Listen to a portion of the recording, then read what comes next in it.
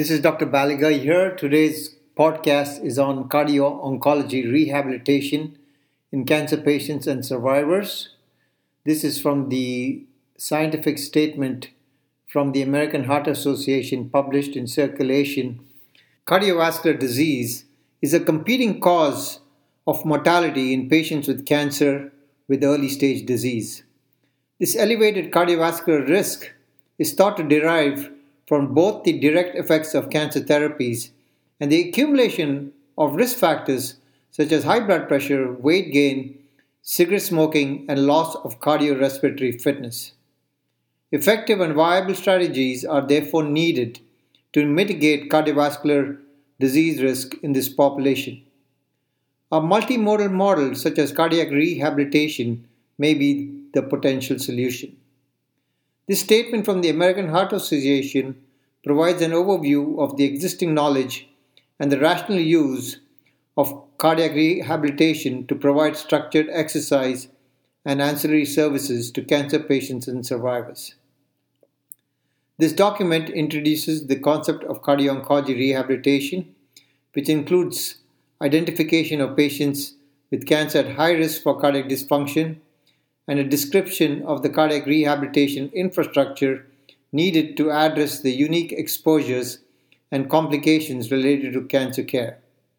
In this statement, the authors discuss the need for future research to fully implement a multimodal model of cardiac rehabilitation for patients with cancer and to determine whether reimbursement of these services is clinically warranted.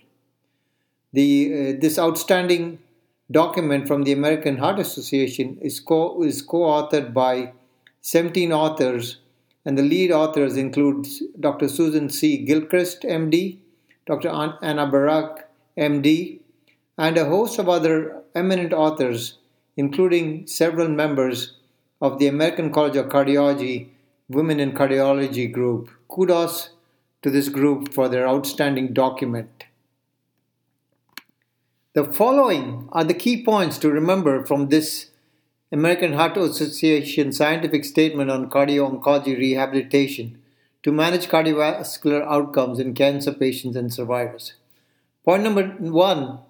Elevated cardiovascular disease risk in cancer patients and survivors is thought to be a direct result of both the direct effects of cancer therapies and the accumulation of risk factors such as high blood pressure, weight gain, cigarette smoking, and loss of cardiorespiratory fitness.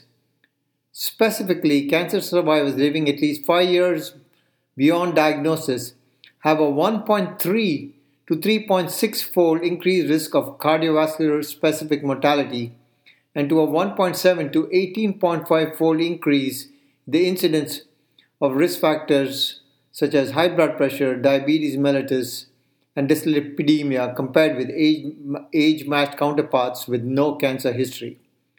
Point number 2. The direct and indirect adverse effects of anti-cancer therapy affect the entire cardiovascular skeletal muscle axis. For example, patients with breast cancer who are 40 to 50 years of age have a mean cardiorespiratory fitness that is 30 to 32% lower than that of age-matched healthy sedentary control subjects. Point number 3. A limited but growing number of studies have investigated the feasibility and the utility of cardiac rehabilitation to deliver exercise interventions to cancer patients and survivors. The authors of this scientific statement, therefore, have developed guidelines including indications and safety check for cardio-oncology rehabilitation, and they have named this with an acronym CORE, C-O-R-E. Point number 4, the American Society of Clinical Oncology criteria for those considered at increased cardiovascular disease risk and should be considered for cardiac rehab include A. Therapy with high-dose anthracycline, example doxorubicin, greater to 250 milligrams per square meter, or epirubicin greater than 600 milligrams per square meter, or high-dose radiotherapy that's greater than or equal to 30 gray when the heart is in the treatment field or lower dose anthracycline in combination with lower dose radiotherapy. B. Therapy with lower dose anthracycline or trastuzumab alone plus the presence of two or more risk factors such as smoking, hypertension, diabetes mellitus, obesity, dyslipidemia, uh, old age equal to or greater than 60 years at cancer treatment, or compromised cardiac function, including history of myocardial infarction, borderline or low left ventricular ejection fraction, moderate valvular disease, or therapy with lower dose anthracyclines followed by trastuzumab. Point number 5, referral for cardio-oncology rehabilitation by the treating provider, such as the oncologist, the internist, or the cardiologist, is not driven by a specific point in the cancer continuum, but rather by the patient's underlying risk of cardiac dysfunction based on the American Society of Clinical Oncology clinical practice guidelines, cardiac symptoms, or cardiovascular disease history.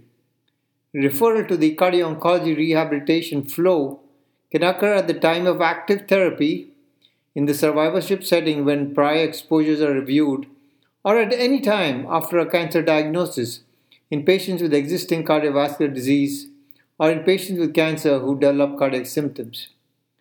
Point number 6, the cardio-oncology rehabilitation or core approach includes patient assessment, nutrition counseling, weight management, blood pressure management, lipid management, management of diabetes mellitus, tobacco cessation, psychosocial management, and counseling on physical activity and exercise training.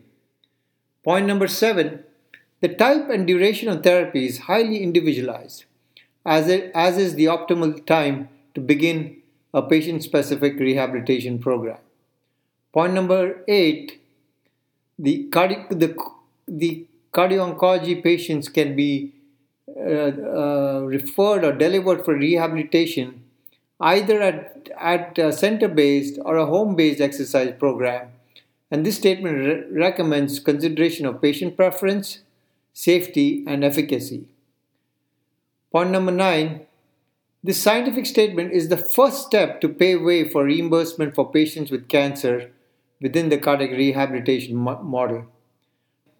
Point number 10, research needs to move towards referral and reimbursement of cardiac rehabilitation among cancer patients and survivors includes A. Developing and conveying the evidence base for cardiac rehabilitation to patients, families, clinicians, health systems, payers, and employers. B. Demonstrating which patients are most likely to benefit and, when possible, showing improved economic outcomes, example, downstream healthcare use and ability to return to work. C. Identifying the most effective, efficient, and patient-centric delivery practices in various settings to quickly adopt what program components work. D. Testing the impact of cardiac rehabilitation on cardiac-specific outcomes in patients with cancer. Often these efforts to implement best practices highlight significant gaps in evidence, providing a great opportunity to engage health service researchers, particularly experts in the implementation of science and patient-reported outcomes. D. Creating automatic or opt-out referral systems and stratifying participation data by cancer type, stage, and cardiac risk level to help ensure participation by all who can benefit. And finally, F. Defining and testing the effects of embedding a small set of metrics in quality reporting and performance programs, ideally in both fee-for-service models and value-based arrangements. The authors of this comprehensive scientific statement need to be congratulated on their proactive core approach to preventative cardio-oncology.